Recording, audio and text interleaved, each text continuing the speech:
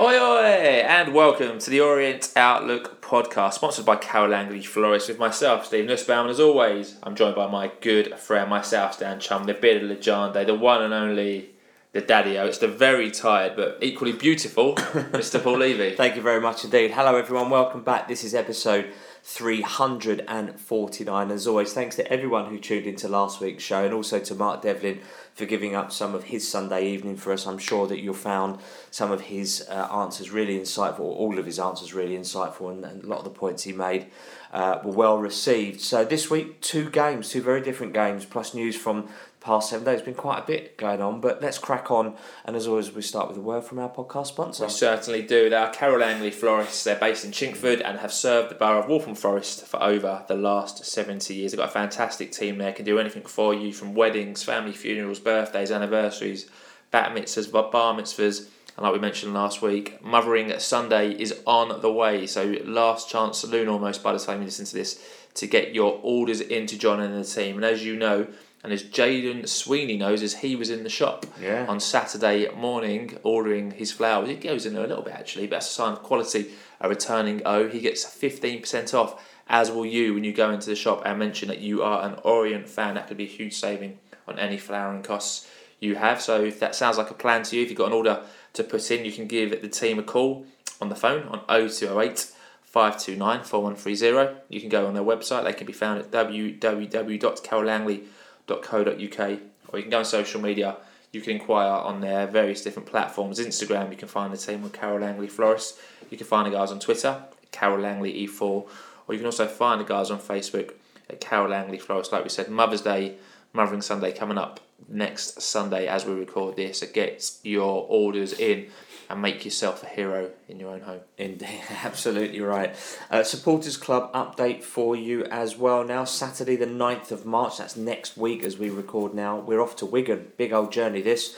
Coaches are leaving at 8 o'clock. The fare is just £30. Concessions are £36 and kids travel for £20.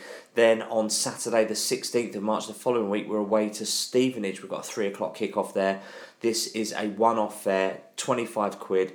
Kids are £13, and coaches will be leaving at the later time of midday. Remember, that's obviously from the Supporters Club, and obviously those prices don't include your match day ticket. There's a £3 surcharge if you're not a member, and all children must travel with an adult. So to book on either of those trips now, you need to contact the travel line, which is 07507 539 579. And just a quick plug in case you haven't already done so, the Starman Awards are happening at the end of April. If you haven't already got your tickets, get in touch with the Supporters Club.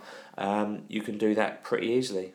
Absolutely, be a good night to see everyone there. Just one piece of AOB this week. It's always a pleasure to meet listeners of the podcast and fellow O's fans, even greater when they vacate or in your own local station. So Mark Moulds, we've obviously had messages with Mark before on Facebook. Great to meet you in person, Mark, before the game at Debden Station, before the Bristol Rovers game. I forgot who we played. It's so entertaining. I forgot who we played before the Bristol Rovers game. Great to catch up, and thanks for all your support of the podcast. Indeed. So let's move on then to Happy Monday, the 26th of February. Happy birthday to Leyton Orient legend Terry Howard. Hope you had a great day. 58 years young. 58 years young indeed. Doesn't look a day over 50, that guy. Never ages. At 6:30 in the evening, O's chairman Nigel Travis and CEO Mark Devlin went live on the club's YouTube channel. They had a fan Q&A. They covered loads of stuff. Obviously, we had Mark on last week, so I'm not going to cover everything that was said on the Q&A. That's available on the club's YouTube channel. Very informative, goes into a lot of detail about what was discussed last week. And obviously, Nigel put out the statement about investment. So it's a bit of a follow-on from that, but well worth watching at 80 minutes. Very, very... lots of questions covered in yes. that, but yeah, broadly speaking, I think we covered it with Mark last week, thankfully. Certainly but did. Always good to get the chairman and the CEO on a live Q&A. Shows the great fan engagement, so keep that up. Tuesday the 27th of February, Tahué Tuesday. Very happy birthday to another legend. This one is David Dodd, chairman of the Supporters Club, so well played. Happy birthday to you, David. Lovely to see you. Thank you for the what are they called? Bakewell tart. Very nice. When was this? In the Supporters Club after the game. Oh, all right. If you don't go in, you don't get. So Tuesday night.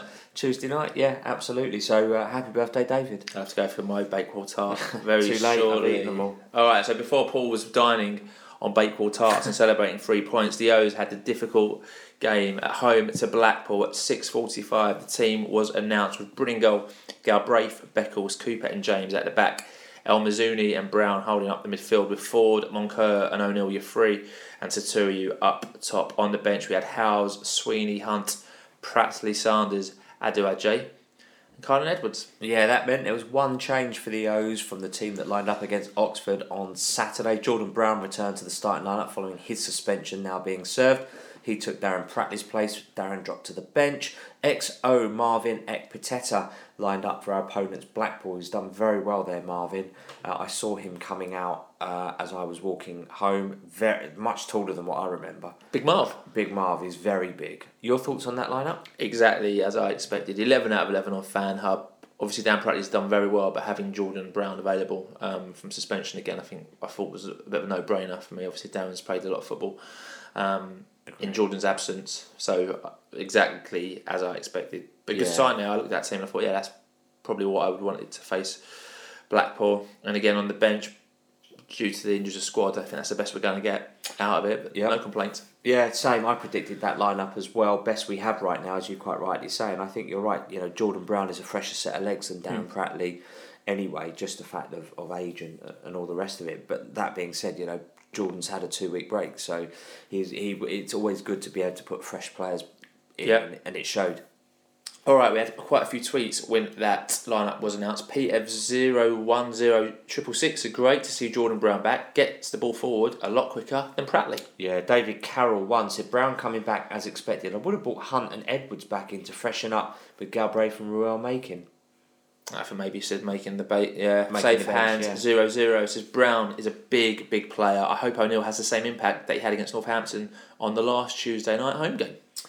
Yeah, so the match kicked off on a chilly night in Brisbane Road with the O's knowing a win against their seaside visitors would lift them to 8th place in League One and would keep our faint playoff hopes alive. And in a nice touch, there was a minute's applause for former Orient legend Stan Bowles, who sadly passed away over the weekend. Nice touch from the club there. Not much to report in this one until the 10th minute after Blackpool created the first opportunity of the match as Dembele put in a cross that was just out of Beasley's reach. Yeah, fast forward now to the 23rd minute. Marvin Ekpiteta's misplaced pass was pounced on by Shaq Ford. He drove forward square to Ruel. The ball just had a little bit too much on it. He missed the ball, but although Ruel did recover well, kept possession, eventually got his shot off, but Grimshaw ended up making the low save. A minute later, some great work by Ollie O'Neill on the left as he put in a cross that was met by Brown, but his first time effort was saved well by Grimshaw from point blank range. Yeah, good spell by us for that few minutes that led up to that. And Marvin had misplaced at least 2 or 3 passes, so he looked a little bit nervous, not like him.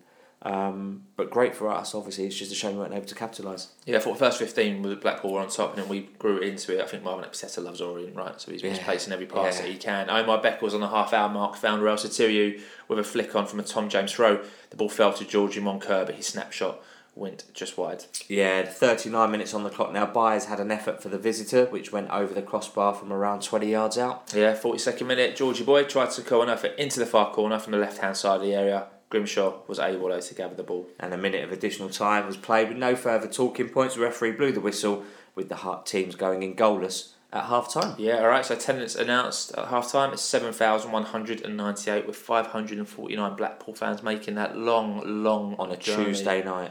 I've done that. That is a long journey. That was our last game. We played them in the league. Remember? Before we got relegated out. That is a long journey. Remember who scored in that game? Yes, Jen. It is. Jen's chance. Yeah. Yeah. We lost anyway. But great thunderbolt of a shot as well, if I remember rightly. Yeah. I was doing Tough Mudder. I remember I missed it because I had Tough Mudder. But that was the last league game before the relegation. All right. Yeah. What a memory us boys have. There was one sub for the O's at half time. It was George Moncur came off. He was replaced by Rob Hunt. So Rob Hunt then went to right back with Ethan Galbraith now being pushed upfield into the number 10 role. Yeah, 51 minutes on the clock. The O's got a breakthrough goal for the same for some good pressing in midfield from Idris El Mazzuni. He saw Blackpool turn over possession. Ball came to Ruel, drove forward, passed to Ollie O'Neill to his left, who smashed the ball past Grimshaw and into the far corner of the net to make it 1-0 to the Orient for the first time, sending Brisbane Road utterly crazy. Great finish. Well done, Ruel. Ruel does really well, actually, to be fair. Drives forward, plays the right pass. Weighted the pass as well. Played it rightly. O'Neill just scores goals when he gets in those situations. I think he hits the target, made it look like a very easy finish. I'm sure it wasn't. Yeah. Lovely stuff. Love to see it. Third goal in 4 games as well. Love to see it. Well really played. Good. Ollie O'Neill really making his stamp on that kind of left attacking forward slot. He looks so dangerous. Whenever he gets the ball, he looks like he's... when Theo came to us, this is no criticism of Theo, by the way, or judgment, but when Theo came to us, he was very direct, getting at players, going past them, knocking it round them, nutmegging them, all these kind of tricks. Ollie O'Neill has come in and he's doing that now. Theo has kind of maybe refined his play a little bit more, but we need someone who can be direct and push that full back further back, because he needs to give him a yard, because he's tricky, because he can knock it round him or go round him, because he's got that ability. It's very exciting to watch, and every time he gets on the ball, the expectation is he's going to do something magic, but you can't put that pressure on him. He's already set himself that level of expectation. Bear in mind as well, he's not that much older than Caelan Edwards. And look at the difference in the way they both kind of play or their impact on the pitch. It's different players though, aren't they? One being a winger, going by age and potential.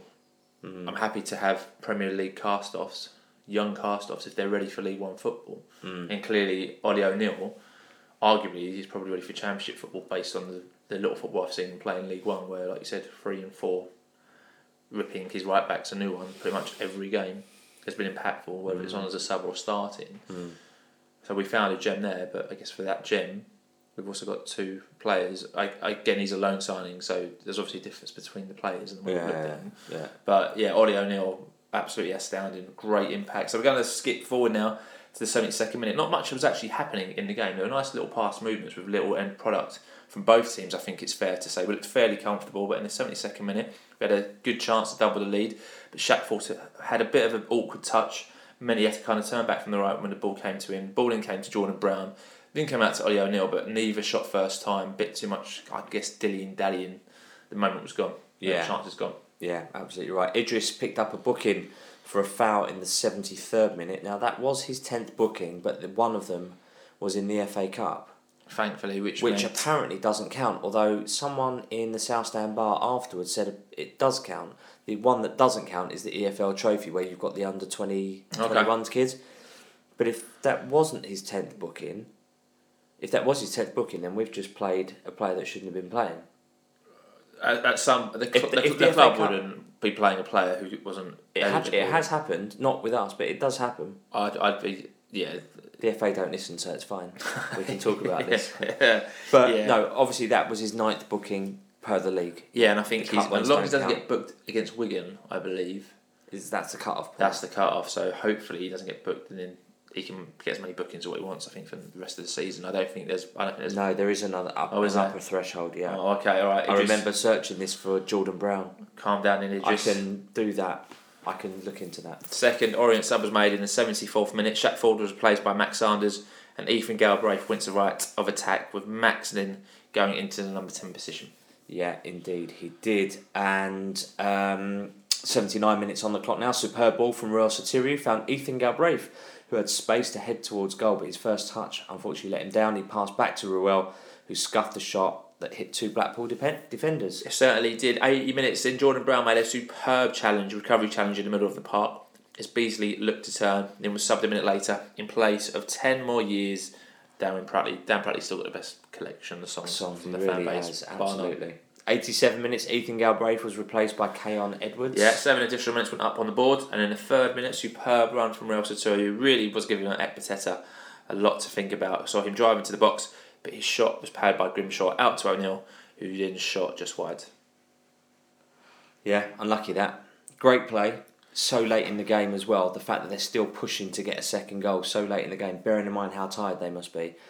Brilliant, absolutely brilliant. No further talking point. Yeah, absolutely right. No action, no talking points. Referee blew the full-time whistle with the O's winning again to lead Brisbane Road rocking all over the world as our playoff hopes remain very much alive. They very much did at that point. So Richie Wellens spoke to David after the game. Now, normally when we do a Sunday night podcast, we play a snippet from the Saturday. We're going to reverse it this week because Richie kind of gave a good breakdown of kind of what his thinking was behind getting sent off at Oxford United. So if you listened to last week's episode, you would have heard, I guess myself in particular, be quite critical of Richie's behaviour. Didn't like it. I think Richie listens to this podcast. So hello, Mr. Wellens, sir, if you're listening, and I appreciate you breaking down the reasons for that. But just in case you haven't heard it, we're going to play the snippet of Richie talking about his sending off. So well played, Richie. A nice one. I'll explain what my red card was because some supporters don't know. Why should a manager who's touching the ball get, or let's say we did delay the start, why should he get a red when the players are yellow? It's just the making Rod thrown back. They make the decisions were harder for the refs, more confrontational. Anyway, go back to Oxford, okay? I'm telling, clear on the video, Solbrin to kick it for a throw-in because Shaq Ford needs to come off. We put the card in and Keon Edwards is there, ready to come on, okay? He then shanks it into my hand. We wanted it a little bit further for a throw-in. The fact that their striker has jumped in front of Sol means it hasn't gone as far. The ball comes straight to me, I catch him and I look at the ref and I say it's a foul. And as I say a foul, I turn around and say we'll make the sub. But the fact that their right back has tried to grab the ball off me makes it something that it shouldn't be. I let go of the ball is in my hand for 3 seconds. I've delayed the game. If I let the ball go and don't touch it, it takes longer than 3 seconds to get the ball back. I turn around to the full official, yes, can we make the sub please? And then they don't even come over and say, Rich, what was you doing there? Well, we put the card in, we want a substitution. And it just becomes a dialogue between them. I thought the fourth today was very, very, very good. But some of them, and then some of people have probably watched what I'm going on here, aren't I? But I'm enjoying it. So I may as well get my money's worth. And then I watch Klopp, and he's effing and blind. It's a passionate game.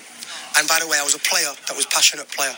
And when I got to 35, 36, I lost that passion. You know what I've done? I quit. Yeah? And I have passion as a manager. And the day that I arrive to do my job and have no passion is a day I will retire to my house in Dubai and I will lie on a beach and you will not see me again. Okay, but I have that passion. But I see Jurgen Klopp showing passion and then he whacks the fourth official on the back. Nothing happens. And then lo and behold, Pochettino is playing right wing at Wembley, 40 yards from his box. No yellow card. Just be consistent and stop. Listen, if we step outside our box, look at the size of a box. It's a 3 metre by 3 metre box. The ones at Wembley, I see Arteta running left wing every time down at. And this is not a slant against these managers. They're top managers who are passionate. Why are we taking out these? Go and watch Italian football if it's going to be boring and slow and technical. Or a French league, it's boring. English football is about passion and about our supporters loving, and I will do the job as long as possible while I have this passion for our supporters. But you're killing us financially for a start, because that's beans on toast in my house for a month. My February wage will not be doing anything. But let us enjoy the game. We're always worried about touching the ball or speaking wrong to the ref. I get sometimes that you should not throw your arms because it looks bad.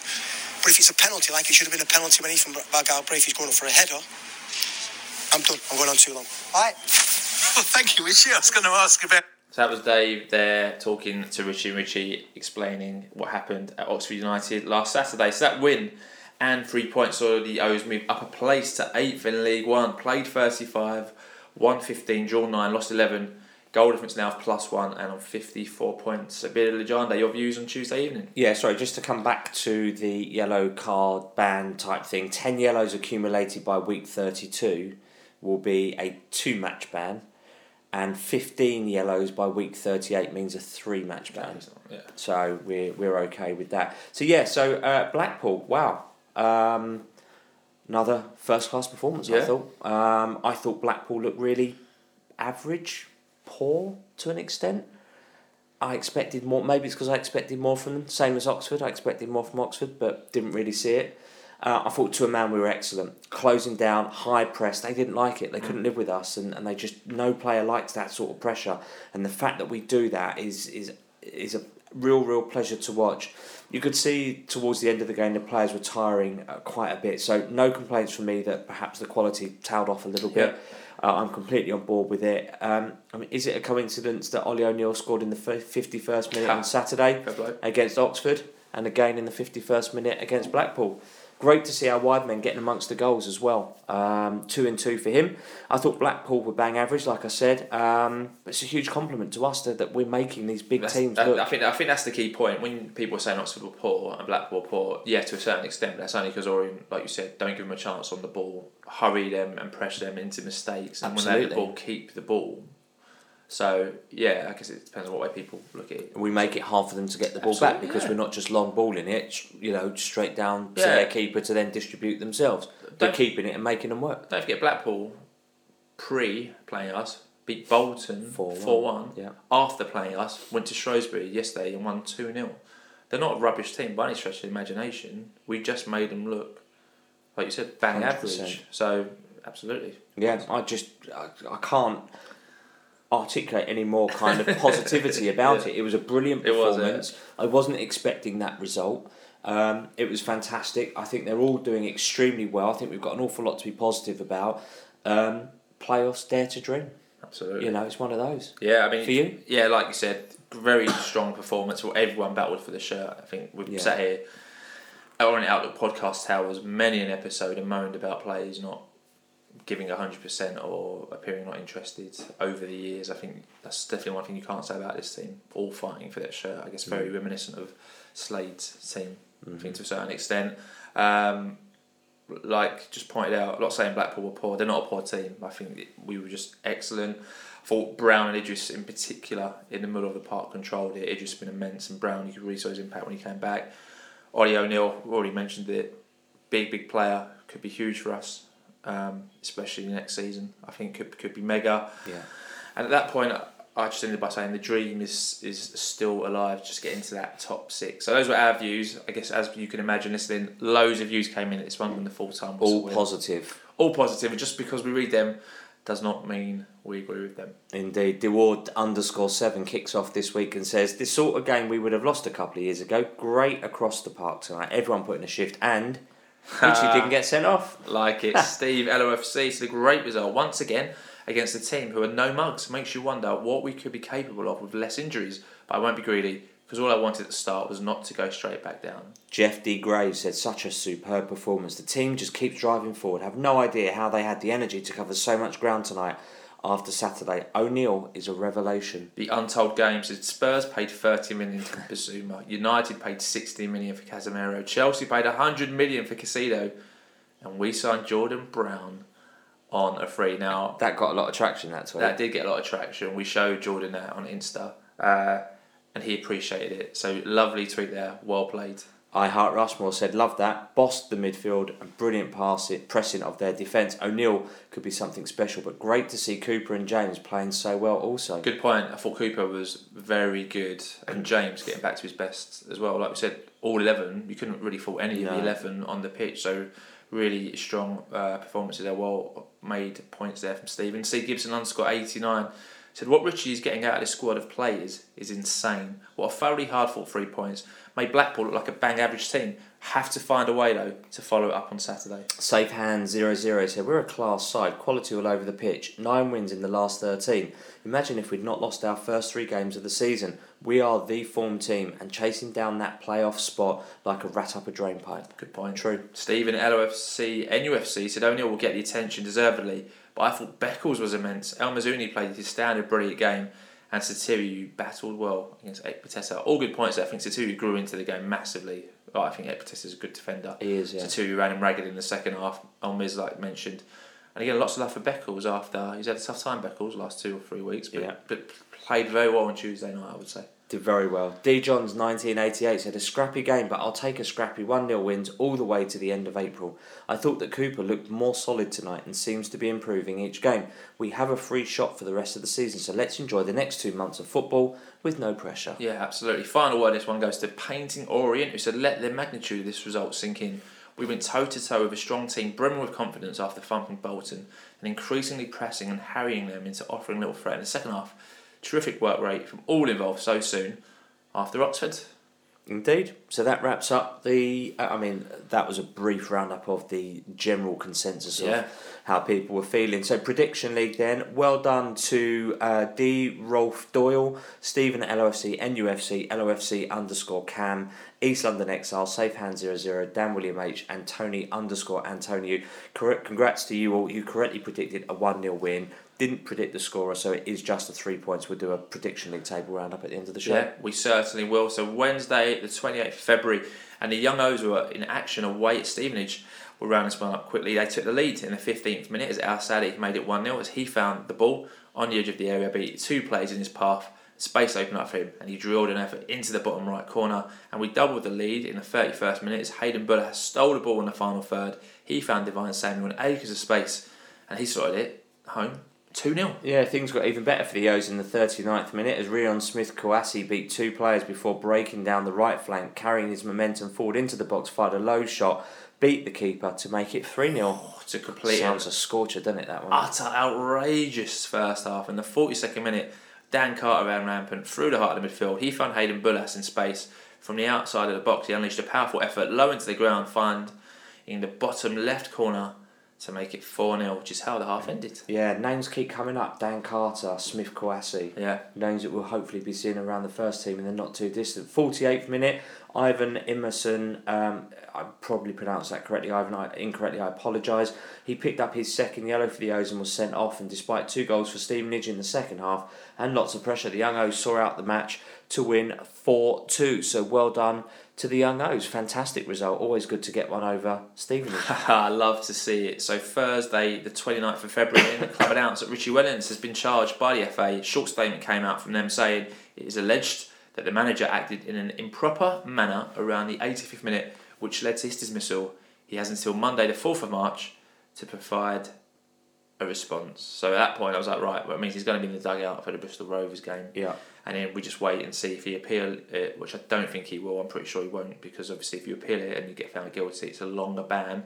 He basically, we're not going to do it, but in his post-match, he says that he's pretty much not going to do that. Yeah. So now it's just wait and see how long the ban's going to be. Hopefully it won't be too long. Fingers crossed on that one. I guess we'll see what comes out of that. Yeah, it's a difficult one. Okay, in the afternoon, the club announced the signing of centre-back Jack Simpson, having signed a short-term deal with the O's until the end of the season with the option of extending his deal in the summer. You're alright, so Jack was a free agent, obviously, because the transfer window is over, but you can still sign a free agent. So Jack was a free agent. He left Cardiff City, having received a 6-game ban and an £8,000 fine for racism against a former teammate that I'm sure has been well documented, that everyone knows about. So, bit of legende. Let's have your views on this one. Yeah, it's a difficult one, isn't it? It's like a tumbleweed blowing across our Outlook podcast. Don't want to be discussing this kind of business, to be honest with you. He made a terrible and very horrible mistake, and unfortunately for him, this type of mud sticks quite badly. He's been punished for it. He's been given a second chance. In his interview, he comes across remorseful to me, regretful of that incident. He said he was upfront with the players, at Orient, of what had happened, how it had happened, and that it would never happen again, and it was out of character for him. I've listened to Omar's interview about it, and I, take on board what he says, and also Richie's comments as well, that he deserves a second chance. We're giving him that second chance, and I hope he repays the faith that the club have shown in him and acts properly and appropriately. But it's never nice to be making a signing that has a mud that you don't want. It's a difficult one, and I appreciate that from what he said that some of the fan base would be upset by this signing. Of course. There are worse people in the game. In terms of the guy that drunk drove and murdered and killed someone and all sorts of people. I'm not justifying that, but it is difficult, and it's a controversial signing. I mean, let's be honest, it's one that I wouldn't think Orient would make, if I'm completely honest with the culture that's been bound at the club. I mean, look, I'm not sure I agree with it morally. However, I'm sure I don't agree morally with lots of footballers out there. If I knew what was being said behind closed doors, Unfortunately, football isn't one of morals. and if he plays well, I think this is what it will come down to. If he comes into the team, which he will do because he's above League One level based on his previous playing career, and he wouldn't have even looked at Leyton Orient had this not happened, let's be honest on that one as well. If he comes in and plays well, as harsh as it sounds, I don't think anyone's really going to care. And that might sound ridiculous, but we saw the same with Paul Terry when Paul Terry was appointed assistant manager with a massive outrage. 3 weeks later, when the team started to turn its wheels and flying, everyone forgets about the outrage they felt about Paul Terry because time heals the situation. As unfortunate and as uncaring as that sounds to people who are very unhappy with this signing, which I completely get, that's what will happen. And I don't think this is only until the end of the season. Even the club's tweet said with, potentially looking at extending his deal. This is a deal with next season in mind, in my eyes. If we get him, he gets a few games at the end of the season and he's ready then for next season, he'll probably end up getting a 2-year deal as long as he isn't absolutely appalling, I would say. And based on his previous clubs, he isn't. Let's be honest. Although the other thing I would say is a bit odd. I think I've seen a few tweets saying he's only played 4,900 minutes. For someone of his age, there actually isn't that much football that he's played first team. So I don't know if he's come off the bench a lot or not been first choice where he is. Obviously Rangers, Bournemouth and Cardiff is pretty decent as a club base of where you've previously been. Decent pedigree. But yeah, look, see it both sides. Richie Wellington's a free agent or Martin Link or whoever has decided to sign him or get those negotiations going. They've seen this player, great experience, played at a much higher level than Leyton Orient and gone, should we take a chance on this guy? Let's get him in, which they've done. You can tell he's been training with the team. I think we know he played against Southampton, in that behind closed doors for only 2 weeks ago. So it's not a rash get him in, sign him on the spot. They've obviously got him in, integrated him in training, which Omar Beckles alluded to, and I thought Omar Beckles came across really well in his interview, although I think that was a very clever interview on part of the club for getting someone like Omar on, someone who believes in second chances, is a very faithful man and articulates his beliefs very strongly and always really well. Yeah. So I thought that was a clever touch there from the club, and I think Richie gave a good description of why. So see it from both angles. Let's hope it is the right sign. Let's hope it let's hope it is out of character, because no one knows the guy, right? Everyone can say it's out of character. No one's known him at Orient for more than 3 weeks, 4 weeks. So let's hope it is out of character. Yeah. Let's hope he has a long and prosperous career at Orient with no drama. Yeah. And add to that, he has his partner is Indian or Asian as well. So you'd think that he wouldn't be harbouring those sorts of irrational thoughts. But yeah, to your point, he's played 62 games in his career in 9 years.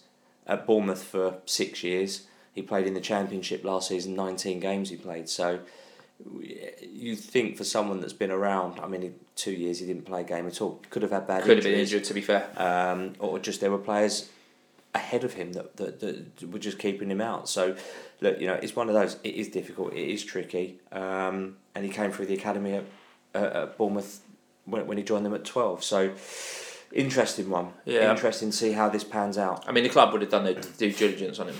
They did. They wouldn't have just said as much. Yeah. Absolutely right. As you can imagine, lots and lots of tweets when this was announced. We're going to mention a few for balance. The Tipping Tim said, don't know what to think about this one. Probably a great signing from a footballing perspective, and his interview does suggest genuine remorse, but the story of his exit from Cardiff is grim. I don't think I'll be singing his name. It's an interesting tweet. Dave Brew 47976911 said, I think I'll trust Richie and the board over this. They've talked with him, seen him in training, and we haven't. Yeah. J1ME 1881 said, the more I see about him on and off the pitch, the less this signing makes sense. Bad call from the club, I feel. Hob Jim 7104 said, surely they would have talked to players like Beckles, and this, what with his role in the PFA, I'd like to hear his view, as many said, was never going to be a great look. Yeah, obviously Beckles' interview is up on the YouTube channel. _Shivan Pasak said, disappointed that this is who we've signed. I'm an O's fan in part because I've never felt anything than warmly welcomed in E10, and our fans are just brilliant. But the club itself doesn't have a zero tolerance policy to racist language, and that is a huge shame. Pank P007 said, during the 70s and 80s, me, my family and people who looked like me had the P word shouted at us. One of the reasons I came to E10 10 years ago with my son was for the complete ease at which I felt, and still do. So while I see the reasons, this is a tough one for me to deal with, and I completely get that. Absolutely. I do completely empathise with both Shivam and Pank as well. They're great people, and yeah, hopefully this doesn't turn out to be a bad signing. Yeah, absolutely. Rekha Blue Apps, we all chastised Omazuzi, Mackie, Paul Terry when they signed for the club. I think Ricky Otto held up a bank at gunpoint, I think I was reading when people were like that before he signed for us. So, well, yeah, Elliot Omazuzi was done for witness intimidation for a gang that he was involved in. Yeah.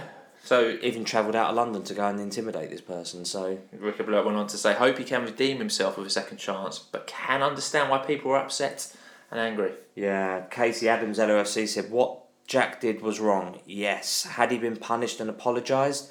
Yes. Does he deserve a second chance? Yes. Footballers have done far worse and been given a second chance, so why shouldn't he? You live and learn. Welcome, Jack. Steve Chapman for said, interesting one this. Can't say I'm generally comfortable with this signing. However, he did seem genuinely contrite in his interview, and I'm certain that senior pros like Pratley and Beckles, particularly given his PFA role, will assist in his rehabilitation. I also appreciate that some supporters will see things differently. I did watch Jack's interview. It seemed like quite an emotional interview to give. You could tell, it was very emotive, I guess, as it would be. I think he thought that no club would touch him, and I think he feels relief. No club has touched him. Well, no, absolutely. Since he got let go. You can tell the relief, I guess, in his kind of thinking, not only for him but his family. Get his career back on track. Yeah. It's a massive opportunity for him. 2 words in one moment could have killed his career. Absolutely. It's stupid he behaved, and that's why you don't drink alcohol to that extent, but that's another story. El Kawado said, I'm not a huge fan of this signing based on his previous behaviour. However, this signing comes with some sort of community work talking about what he's done, like what we made Elliot Omazuzi do when he re-signed. Then maybe this could work well for both him and the club. That's a good shout, because he got let go, served the prison sentence, but then we brought him back, and he did a lot of work within the community to talk about gang culture and gang violence and that kind of rehabilitation sort of thing. So yeah, maybe something like that could work. Absolutely. All right, lots of strong views on that one, as you'd expect. So that was the signing of Jack Simpson rounded up. And in the evening, it was a glad rags on, as it was the BBC London Football Awards, where Richie Wellens was up for Manager of the Year and Theo Archibald was up for Player of the Year. And unfortunately, both of them went home empty-handed. As a Manager of the Year, went to a guy who's only been manager of a London Football Club for about 4 months. And same for the player, who was Alfie May, who's only been at Charlton for 4 months as well. So unlucky Richie, unlucky Theo. When David Moyes had won a European Championship, when Emma Hayes had won 2 cups, when Richie Wellens had won 1 cup, a promotion, utterly stupid. I don't know how either of those two have done it. So, BBC, you have let yourselves down quite badly there. Friday the first. Well, I watched Ange Postecoglou's interview, and he was embarrassed. Yeah. He was like, I don't know how I've won this. I don't know how I've done. I'm grateful, but I don't know how I'm deserving of this, because I've only been there for 4 bloody months. He's not Super Richie Wellens, and he's not won anything. All right, he's turned the club around, but that's not warranting of being Manager of the Year for 2023 when you've only been there for 4 months. It's utterly stupid. Friday the 1st of March then, happy St David's Day to all those who celebrate. Absolutely. If you're listening anywhere in Wales, we hope you had the best time on Friday. And along with 5 other players on Friday, Ollie O'Neill has been nominated for the League One PFA Player of the Month for February. He's had an amazing month. However, this is a public vote. You can find a link on the club's social media channels. We wish Ollie good luck. If you remember, Dan Adji was up for January. He lost out to Derby, James Collins of Derby. It's a public vote, so it probably isn't going to go Ollie's way, although he deserves it. So I'm sure the club will re-put this tweet tweet out. Get a chance, go and vote for Ollie, because he's up against a Barnsley player, Adam Phillips, who scored 2 against us. And to be fair, he's scored a few more since then. We seem to have rejuvenated his season. Yeah. And there's someone else from Pompey. And again, you don't need me to say how widely Pompey is supported in League One. Yeah, so it'd be very difficult. Good luck, Ollie. Anyway. Indeed. Saturday the 2nd of March now, as we crack on, the club announced its February Goal of the Month nominations were Shaq Ford for his goal against Carlisle at home, Idris's goal away at Port Vale, Ruel's goal at home to Northampton, and George Moncur's goal away at Oxford last week. Thoughts on that? When I saw those nominations, all 4 are pretty good goals actually, and all 4 could probably win, given the quality of goals in other months. However, there can only be one. There was no doubt in my mind Ross Sartori against Northampton Town was going to win that. Probably the worst goal of the 4, but just for the emotive feeling and that it brings back when you're watching that goal, I was like... Because it was the winning goal. Public vote, I might say Sartori was winning that all day long. Yeah. Don't even need to think twice about that one. And he did, as he was awarded the Goal of the Month award for his strike against Northampton just before kick-off on Saturday. So well done to Ruel. But all four could have been weather winners, to be fair. That was an easy award to make for Dave Blitz and the team at E.T. Clay as well. Youth team update on Saturday. The under-18s looked to carry on their exceptional run of form as they took on Swindon Town in their first Merit League One game this season. The first time they've actually featured in the Merit League One for 7 years. I nicked that off the Twitter account for the Young O's. So appreciate them putting that information. It's always good to know where they are and what they're doing. You cheeky boy, you, Mr. Levy. It's what we do. It was the O's who took the lead. In the 42nd minute, Divine Samuel was fouled in the box. He got up and stepped up, dispatched his penalty to put us ahead 1-0, and that's how the teams went in at half-time. Yeah, we doubled our lead in the 60th minute as a great run from Carter. Dan Carter again saw him cut back to Al Sadi, who cut onto his left foot and curled an effort into the top left corner, made it 2-0. And it's 3-0 just 4 minutes later as the aforementioned Carter once again played a delightful ball through to Al Sadi. He quickly passed into Abdi Mohammed before getting wiped out. The referee played advantage. Mohammed smashed the effort, beating the keeper at the near post. Yeah, and he has completed the scoring in the 71st minute as a mistake in defence from Swindon. So Al Sadi steal the ball. He was away in the box. He slotted the ball into the bottom corner. 4-0. And that's how the game finished. Well done, Young O's. What a week. What Two a week. wins. Scoring goals for fun. Dan Carter, Al Sadi, like you said, Smith Kawazi, several names. Divine Samuel. Abdi Mohammed, yeah. All smashing it. Some big It's players coming up through there. Very much so. Very much so. Look forward to maybe them going out on loan to get some experience against men and see how well they do. Mate, at the moment, if you think you've got two kids from other clubs, could do worse than putting some of these guys, the way they're spanking some of the teams that are going in front of them. Yeah. All right, that was a youth team. And it was always on Saturday. There was a main event as Bristol Rovers, the Gas, came and visited us at Brisbane Road. Whoever named their team the Gas? Anyway, before the game, we ran a Twitter poll to find out how you thought the O's would get on this one. We had 314 votes, which wasn't bad. You voted as follows. Only 8% of the fan base thinking the O's would lose this one, 16% thinking this would end in a draw, and 76 confident O's fans thinking the O's would get the win. So as always, thanks to everyone who voted in our Twitter poll for this one. Indeed. So the team was announced at 2 o'clock. Sol Brim was announced in goal. No surprise there. Ethan Galbraith, Omar Beckles, Brandon Cooper, Tom James with the back four. Idris El Mazouni, Jordan Brown sat in front of them, and then a front three of Shaq Ford, George Moncur and Ollie O'Neill with Rule Satoru leading the line. The substitutes for this one were Howes, Hunt, Pratley, Sanders, Aduajay, Edwards and Pigott. Alright, that meant the O's named an unchanged starting 11 from Tuesday night's win over Blackpool, although Joe Pigott did sneak into the bench and I didn't see this, so this might be relevant to my views later. I didn't realise Pigott was on the bench because I didn't look at the bench. I just saw it was unchanged. I thought, actually, I'll have that. So, your views when you saw that lineup announced, Mr. Levy? Yeah, I mean, I love an unchanged side. I've said that do. on many occasions. But I think everyone deserves their place at the moment. I think everyone's earned the right to play, and I think that's our strongest side with the players that we've got at the moment. I think you've got some fairly good options on the bench as well with Max Sanders as well there. And Pratley came on and did a good job Tuesday night. So yeah, I would like to see perhaps Graham back and Adji back and so on, but they're a little way off yet. Yeah, when I saw that team, I wasn't surprised. I thought everyone deserved to keep the shirt. I did feel that it was going to be a big ask to beat Bristol Rovers. That's Bristol Rovers, although kind of mid-table, have got some big names for League One on their day who just can't keep them fit. Yeah, they won. I don't know how. They've underperformed. You get 16,000 in that ground easy, 16, 17. Can you? Yeah, it's a big old ground. You get a few in there. So. When the team was announced, we had a few tweets. Phil Veazey won, so the vote confidence for a strong team with depth on the bench, as proved by Hunt and Pratt's midweek. I'm trusting in another top game from Monks as his resurgence continues. Excuse me. You okay there? Would say come on Orient. Len Chin 1 said the Pirates come to E10 to get points. O's need a win and have played well to avoid yellow cards and giveaways. The opposition have talented, competitive players and will make it a tough game. However, our current form gives us a good chance. Must continue our winning run and score goals. Certainly agree with that, Len. Alright, Bristol Rovers got the game underway in a bright but cold E10 with the O's looking to build on Tuesday night's win against Blackpool. And in the first minute, quickly taken front from Ollie O'Neill, set Rule Satoru away. Ruel drove forward, got a shot away, but Ward made a save with his feet as we won our first corner of the game. Good intent early on, good attack, good chance. Yeah. Maybe I don't blame Royal for shooting. You've got to feel that might have been an easy chance for Ford if he squared it, but I wouldn't expect Royal to square that ball. He's never going to square. No. Never going to do that. 10 minutes on the clock now. Fast counter-attack from Rovers after Sinclair was put clear on their left, but some outstanding defending and covering from Ethan Galbraith. I remember that. That was in their half.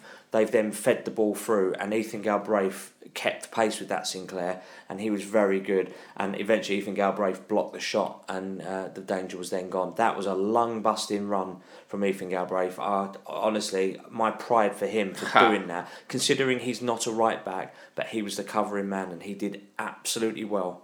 Absolutely superbly there, blinding. All their danger was coming on that left-hand side. They were like that Sinclair, that obviously their away fans are right on top of that. You could tell that as well. They targeted, and Sinclair was having early success. Well, to be fair, they were just getting round. The fullback was overlapping on Ford, and it was just 2v1 consistently, which meant that Galbraith was getting drawn out to the fullback, which meant Sinclair kept finding space and kept driving in. Yeah. That's what he does essentially. And they'd obviously figured out or done their homework that Galbraith is a midfielder that's playing at right back. Very well, don't get me wrong, but it's not his natural position. Yeah, in the 14th minute, really should have been 1-0 to the visitors as Luke Thomas had a golden chance to put them ahead, but he completely miskicked his bare foot from close range. Somehow the ball hit his foot, then bounced over his other foot, and the chance was gone. Quite lucky with that one. Yeah, absolutely we were.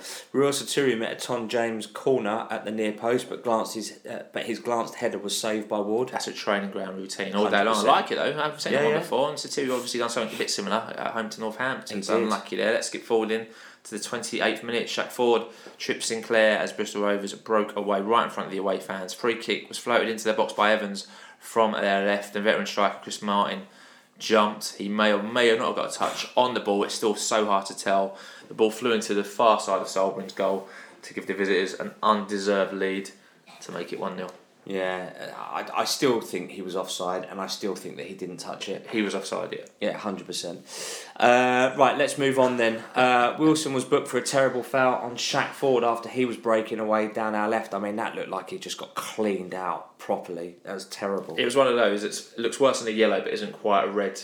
And that you're always going to maybe shout for a red, but never really going to get it. That was a very deceitful challenge, but Wilson knew exactly what he was doing as he done it. All right, 44th minute in, Omar Beckles headed over, following some good build-up play from the O's. Yeah, indeed. 3 minutes of time went up on the board, a minimum of 3 additional minutes.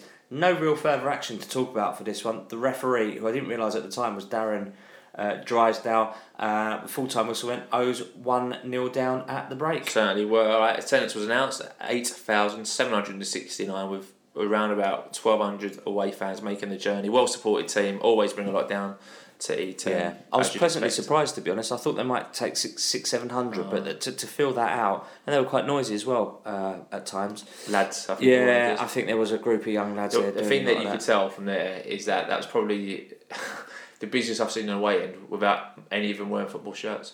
You can tell it's all like young lads, like the contingent. There's about 4 people wearing the Bristol Rovers shirt, and the rest were in Stone Island. Yeah, they were. Like, I made a comment to the guy who's next to me. I was like, you can tell they're up for a scuff. Like, none of them wearing Bristol Rovers tops. They're all wearing like young laddish clothes. Yeah, fair play to football gear, but not football club gear. Ian Hutchinson 08 tweeted us at half time, said, very flat first half. We looked tired and lacking any real quality. We need the players to step up, take control in the second half, or the game will drift away from us. All right, 2 half-time changes for the O's. Ollie O'Neill came off, as well as George Moncur. They were replaced by Caden Edwards and Max Sanders. Now, that should be Keon. Apologies. I did raise my eyebrows at. I know why they came off, but Ollie O'Neill once again looked like the one of the most productive players out on the pitch, as did Moncur, to be fair. When you replace those players with Sanders and Edwards, thinking they're going to have the same impact on the pitch, it's going to be difficult when you need your best. Sanders I knew would, but I don't think Edwards has kind of adjusted or adapted as well to life in League One. It's his first loan, I make no judgment or criticism of him, but I think he's found it a little bit tougher. Maybe that's just the position that he plays, and others haven't, but again, it's just say what we see. Absolutely. 46 minutes in, we started the half sharply. You could tell they had a rocket, I think, at half time. They came up much more committed to the cause. Omar Beckles somehow got in the way of a shot. Saturian had a penalty claim denied in the same passage of play, and Idris El Mazouni had a shot which went wide. Yeah, 50 minutes. Yeah, that was terrible. That was all day long a penalty. 50 minutes on the clock. A superb long ball from Sol Bryn to Shaq Ford was touched out for a corner.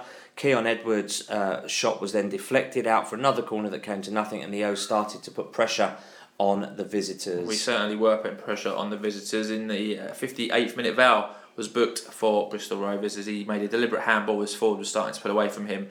And then from that free kick, we eventually won a corner, and a minute later won another corner that came to nothing. I think it's fair to say we're having lots of corners, which have generally been pretty good over the last couple of weeks, but not so strong in this match, I would say. No, I totally agree, and I noticed that when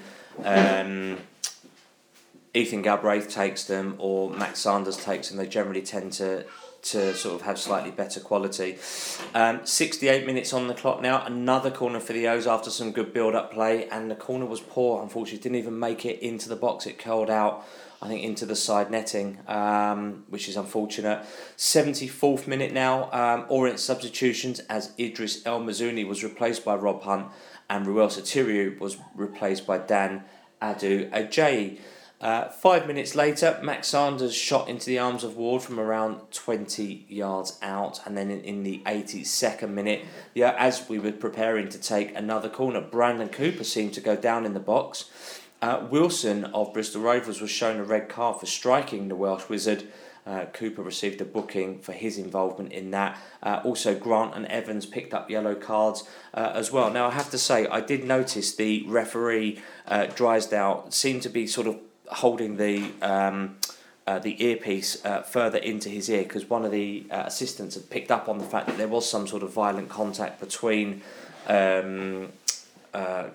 Cooper and Wilson. Wilson striking Cooper. I thought it was odd that Cooper had just gone down, but as it turned out, they seem to have made that call right by all accounts. Yeah, I mean, I didn't see the strike, and it's not on any kind of footage, but the highlights missed it. Maybe closer look will pick it up. Possibly, yeah. But I mean, he went down holding his stomach. Chest, yeah. Pretty straightforward. So, yeah. All right. So, in the 86th minute, the aforementioned Cooper was subbed off.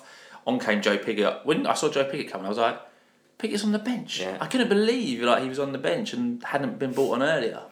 I think you make that right. I make you right on that. I would have brought Joe on minutes earlier as well. I would have brought him on at half time. I really would.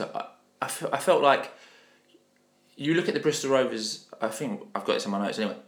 You look at the Bristol Rovers backline. They're big. They are massive. They're ginormous. I can't remember what his name was. They're 26. Like Dagger really or someone. Tall. Yeah. He was like a man mountain. He's like 6'8", and you're putting on Edwards. You're putting on like a kid against some 20-year-old inexperienced kid. I would have put on Pigott against him all day long.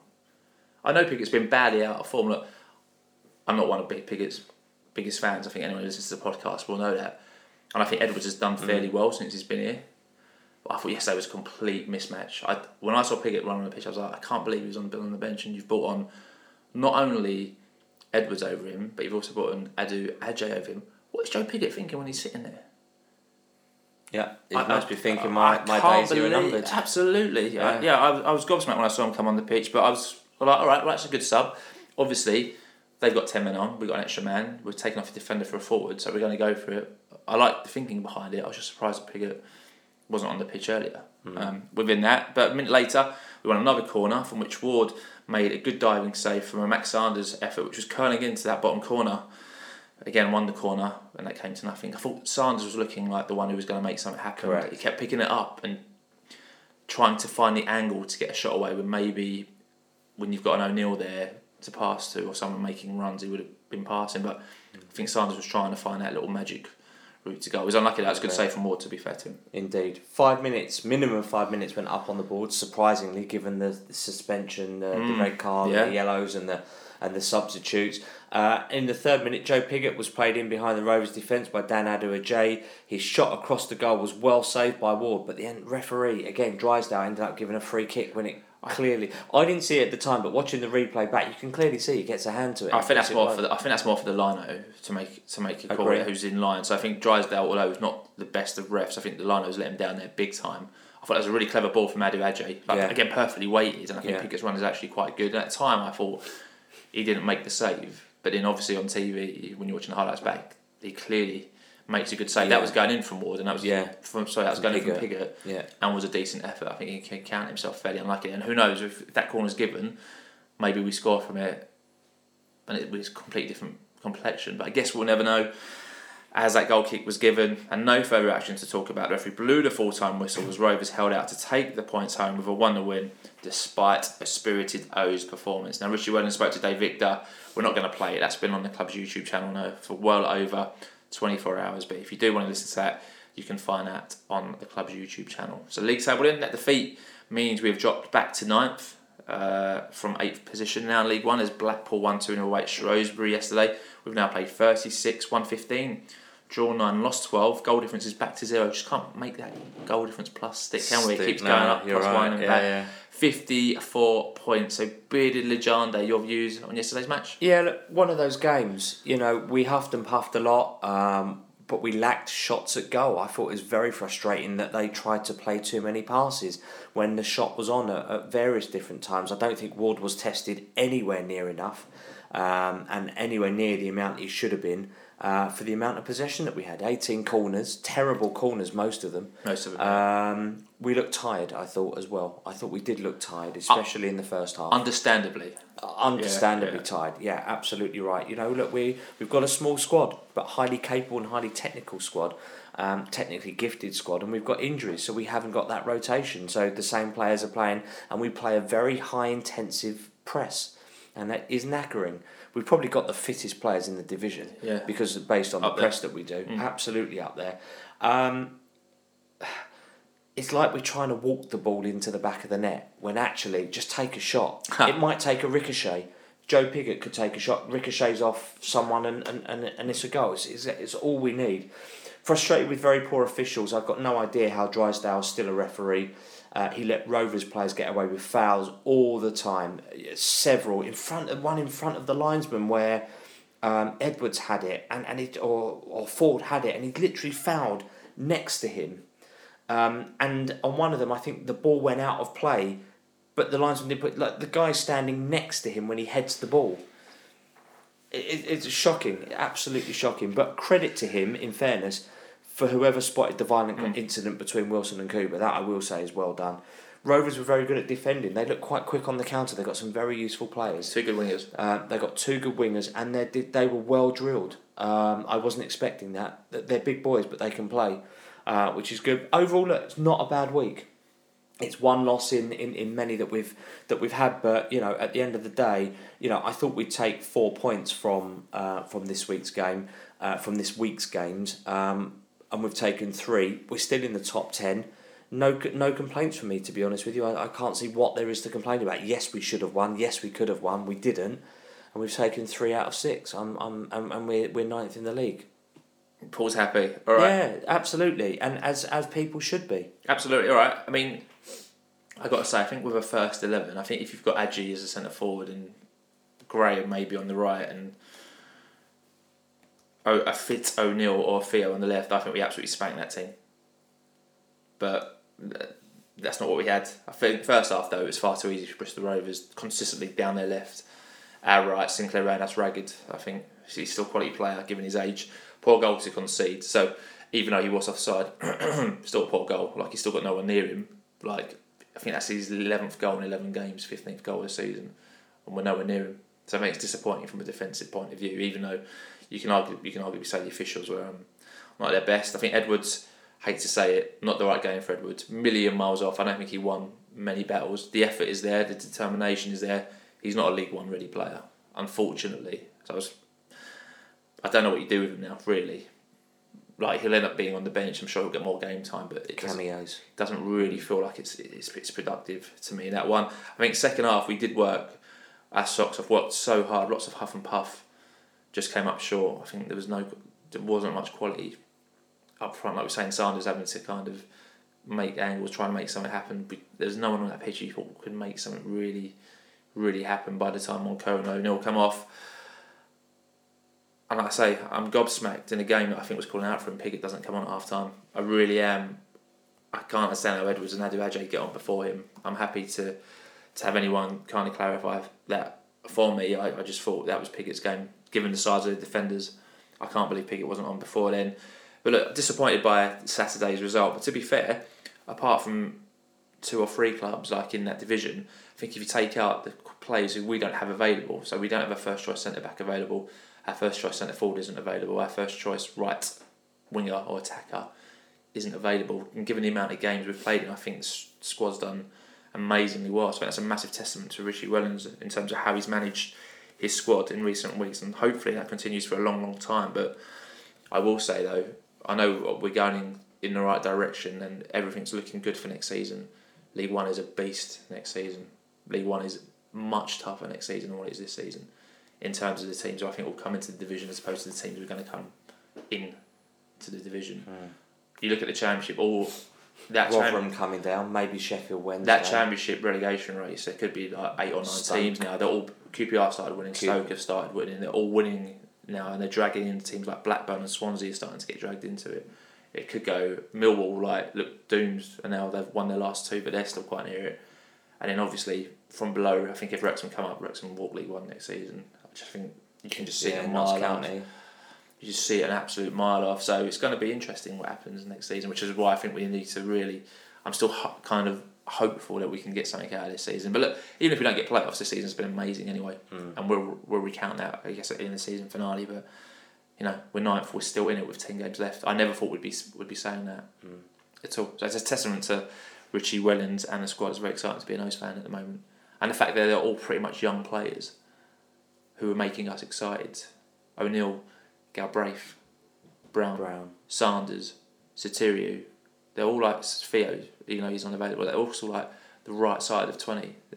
The future looks good, which is amazing. So those were our views. Maybe long-winded, I'm not sure, but we did have plenty of your views at the full-time whistle when the full-time whistle went. Was like Ron Sampson 15, so an amazing effort, but only 3 shots at goal, and only Sanders' second shot, which tested the keeper. I think Adebayo looks better than Edwards. Playoffs aren't happening, but 10 out of 10 for effort. I think that's why people weren't so fussed by it. They can see how hard the team are working. As long as the effort is there, always doesn't matter. Yeah, always. That is always the situation. If you can see the effort is there, it's just not coming off. You can. We've said that when we've lost games where the effort hasn't been there and we've lost a game, it's unacceptable. And conversely to that, where we see the effort is there and it's just not worked, we're all right with that. I'm all right with that. Samuel LOFC 97 said it's the end of another grueling week, but 6 points from 9 against Oxford, Blackpool and Rovers is still a good return. Total domination second half, and on another day we scored one of those chances. Just one of those days. Doesn't change the number of points we need to get to where we want. The linesmen down the west side totally inept. They seem to get worse every week. How they haven't seen that Pigott save if Martin scores is offside. Only 5 added. Yeah, absolutely. So not happy there with the 5 officials. minutes added on. Orient _Ed. It's the most Orient thing that could have happened. 2 good results, and then one we really win, we lose. The ball never really fell for us. I thought Galbraith was the standout, and Shaq tried hard but just couldn't get through. Edwards looked poor again.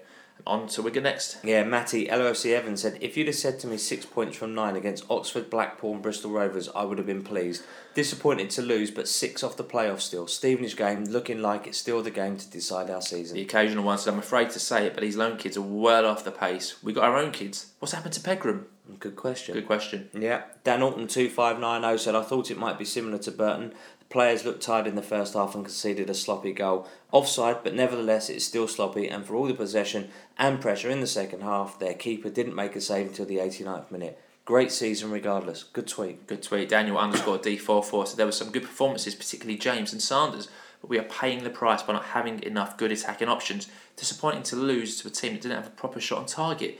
And the ref and Lino on the west side, shocking. Mark Ross 685909 said, 89509 said, we've given our all, just not cute enough at times. Love everything we're doing as a team with a great manager, but leaving Wellens with these 2 low knees up top is nothing short of scandalous. Scandalous like Mystique, Popular 32. So we huffed and puffed, but no cutting edge. Build up play was okay, but it was obvious that a lack of experience up front showed today. I really like Ford, and he's still learning, but some of his decisions were questionable. Edwards also out of his depth. James Eastwood 83 said, one of those games where the ball didn't fall right and they defended resolutely. Good reaction in the second half to a flat first, but we needed to test the keeper earlier than we did. Surely, after 17 corners in the game and not scoring, we need a set-piece coach onto Wigan. James, what are you saying, mate? Dear Stu, so we look absolutely knackered in the first half. Real needs to square the ball in the first minute instead of shooting. Just don't understand why we were so shot shy. Have a shot and the ball can go anywhere with a ricochet. Only positive was Sanders' performance in the second half. He was very good.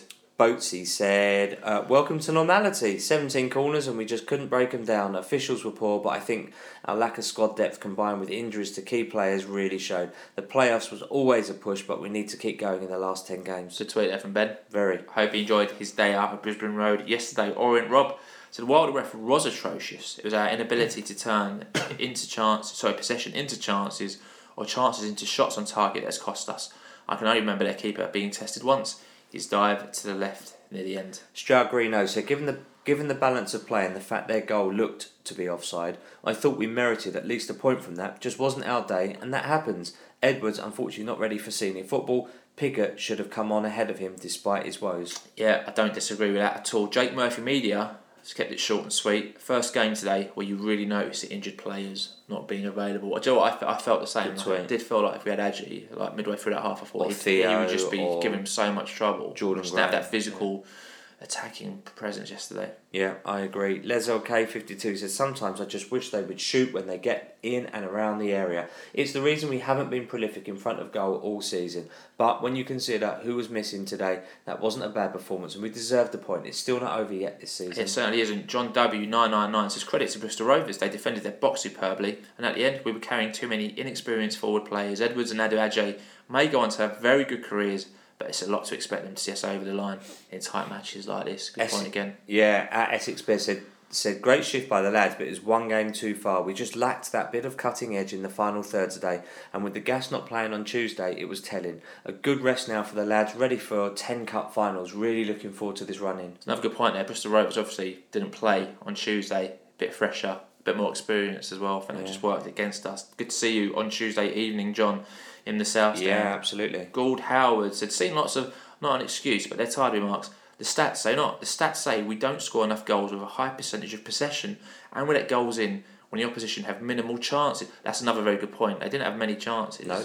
They barely had a shot on target. Yeah. And again, they scored. We spoke about this against Northampton and Burton, where I think Northampton had 3 shots on target the game. Scored their 3. Burton had 2. Scored their 2. So it's a good point there. Well made there, Howard. Howard goes on to say, that's basics. We are good, but we could be better. Yeah, agreed. Chris Code 56680799 said, I think too many of our youngsters ran out of steam today.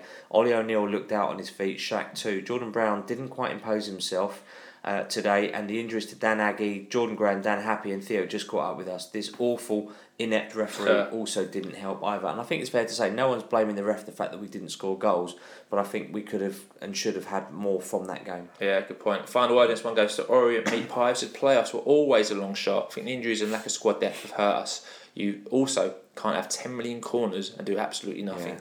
Lots of possession, no cutting edge. Disappointing, but not a catastrophe. So those were views that came into our social media accounts, particularly Twitter. Do you agree or disagree with them? Let us know what you think. You can tweet us, we're at Orient Outlook. You can email us if you're not on social media, we're orientoutlook@outlook.com.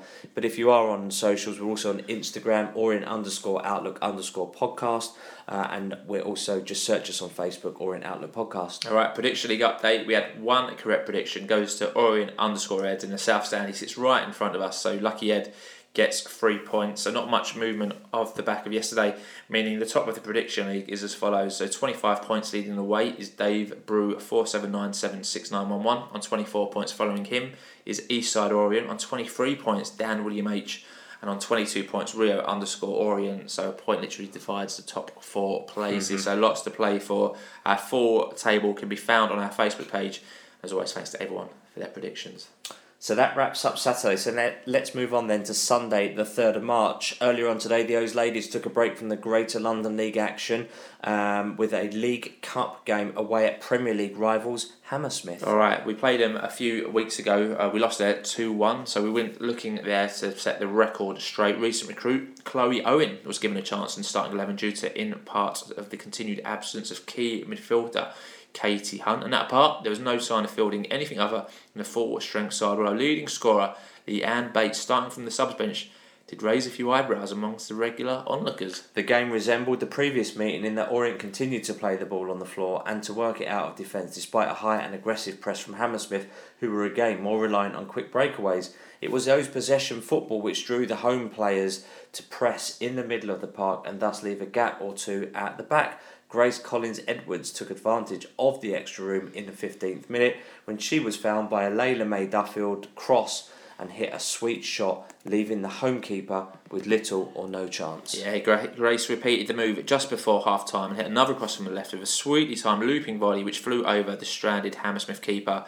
And Leanne Bates joined the fray at the hour mark and 10 minutes later did what she does best by running onto a long channel ball from Grace Collins-Edwards. She outpaced both the central defender and the out-rushing keeper to prod the ball expertly into the vacant net. She did. The O's women were now lording it over their opponents and clearly enjoying putting the record straight about who are the better side.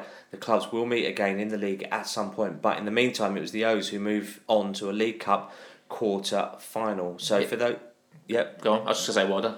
Yeah, it is well done. That's great. It's a tremendous result. If you want to follow the Orient women's games but you can't attend a match, there is a comprehensive text service available every Sunday. It's live from 1:30 until the game is over, and that's on www.lofcwomen.com. And I think I saw some highlights from one of their games a couple of weeks ago on YouTube earlier. So if footage seems to be coming out, which is great. Yeah, it makes it easy to follow. Great round up there. So thanks to lofcwomen.com for sending over Much appreciated. Great stuff. All right, so in 1 hour and just over 11 minutes, let's wrap up this bad boy. So fantasy football update. Jamie Wernham is top of the Orient Outlook podcast Fantasy Football League. He's got 1,732 points. He's ahead of Josh Abrahams only by 7 points, who's in second place. So come on, Josh, you're almost there.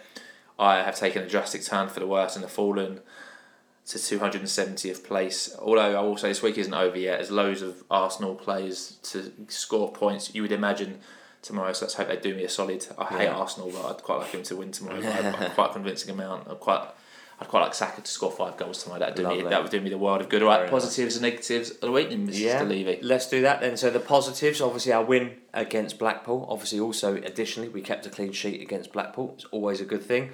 And Ollie O'Neill's 2 goals in 2 games. Yeah, following on, obviously, that's from Oxford Blackpool. and Blackpool as well. I mean, the Blackpool game now feels like ages ago, but that was a hell of a performance. That was only like 5 nights ago. That was brilliant. Absolutely. So, or it's two goals in 3 games. If you want to include yesterday's half as well. Yeah. Negatives of the week then: the loss to Bristol Rovers yesterday, hard one to take. Bearing in mind the performance, also dropping from 8th to 9th in League One. We just don't seem to be able to get over that 8th place and that positive goal difference hurdle. So 2 negatives there against 3 positives. All right, hero of the week then. So I guess pretty unanimous on the Outlook podcast towers. This week's hero of the week is Ollie O'Neill. Yeah, well done, Ollie. Well played, Ollie. Well deserved. I mean, we could have given it to the youth team again for the week that they had. So we're a little bit sport for choice in that side of things. So next week, just the one fixture as we go all the way up to former Premier League outfit Wigan Athletic. They're 13th in League One after they lost 4-2 away at Fleetwood on Saturday. They've now got XO Charlie Kelman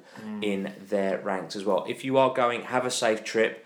The journey, and if you're on that journey, tweet us. Let us know that you're on your way up there, and safe travels to all concerned. All right. It's good to see just one game next week. Sponsorship reminder: don't forget to get in touch with John and their fantastic team of experienced flourish. You can give them a call 0208 529 4130. You can get in contact with the team on social media: Carol Langley4 or Essex Biz on Twitter, Instagram Carol Langley Florist, and on Facebook Carol Langley Florist. So that is it. Thank you very much indeed for joining us for episode 349. It was another busy week at the O's with 2 fixtures being played, a win and a loss, and a controversial signing as the season is starting to enter its final stages. And incredibly, we are still in with a chance of the playoffs. And if we beat Wigan next week, the league table could look very different. So we look forward to talking about this match and hopefully 3 points for the Orient in the next week's very special 350th episode. Obviously we've done much more when you take into account the dozens of interviews that we've done as well, but from an episode plan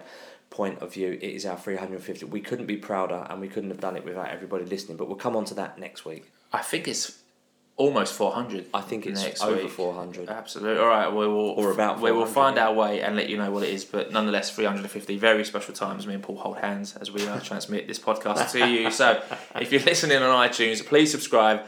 Give the podcast a 5-star rating. We know more than 116 of you are listening on iTunes. So stop it now. You've listened to the basis. Go and give us a rating. You can not listen to the last 2 minutes if you don't need to. You're there on iTunes. If you're listening on Spotify, you can also rate the show. So again, just go to Rate Show, give us 5 stars. You can only do that on the Spotify app. You can also leave a comment on each episode. So thank you to Johnny Epstein who left a comment on last week's episode. Thank you for that, Johnny, and nice to see you on the way home from Blackpool on Tuesday.